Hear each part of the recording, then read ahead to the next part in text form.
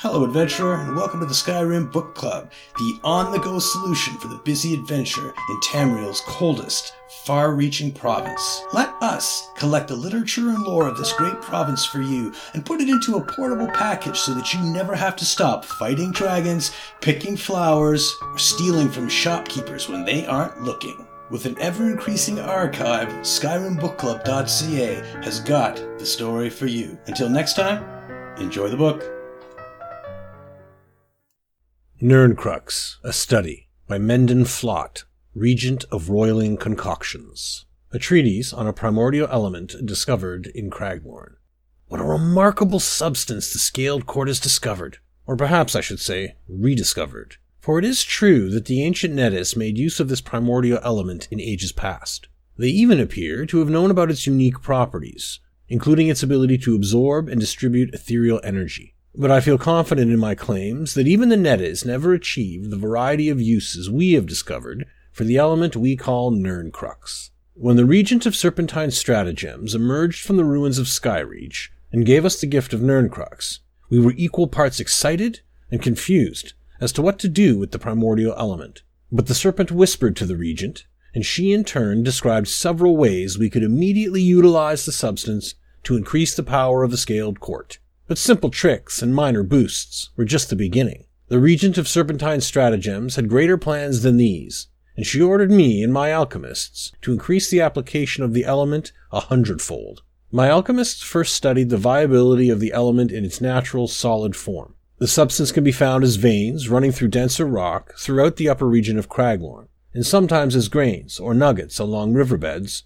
or at the base of hills and mountains. In its solid form, Nirncrux is brittle and flaky. It resists attacks by most acids, and does not tarnish when exposed to air or water. However, it is neither dense enough nor strong enough for use in practical applications, such as forging weapons or crafting armor. When ground into a powder or dust, the true worth of Nirncrux comes to light. The energy stored within the individual grains of dust can be released using an ancient Nettic ritual that we have modified to better serve the serpent. And the energized Nirncrux dust can be utilized in potions, elixirs, and other concoctions. For example, preliminary tests suggest that the dust could be incorporated into the ink used by the Iron Orcs to create their intricate, power-focusing tattoos. Imagine decorating creatures such as trolls and welvas with these ritualistic tattoos. Can they be made into even more powerful engines of destruction? We believe the answer is a resounding yes.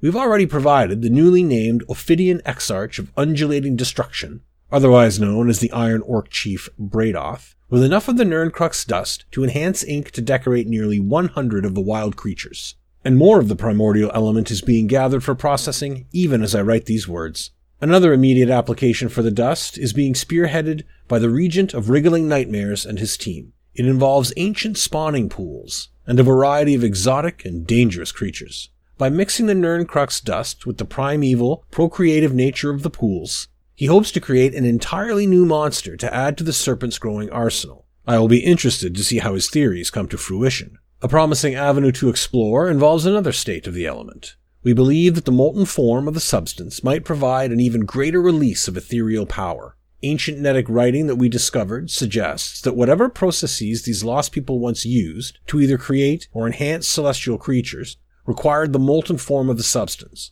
We are building great crucibles to smelt the substance into a liquid state. Why the substance only appears in Upper Craglorn remains a mystery, though my alchemists have formed a number of theories to explain it. The leading candidate suggests that the substance was deposited in the region in the distant past by chunks of rocks that fell from the sky. Another possibility indicates that the Nettis may have used arcane rituals to draw the substance up from deep within the core of the world, as hinted at in a few wall decorations we examined in Skyreach's ruins. We may never fully understand where this primordial element came from, or what it truly is, but that will not stop us from using it for the glory and grand purpose of the serpent and his mortal limbs, the Regent of Serpentine Stratagems.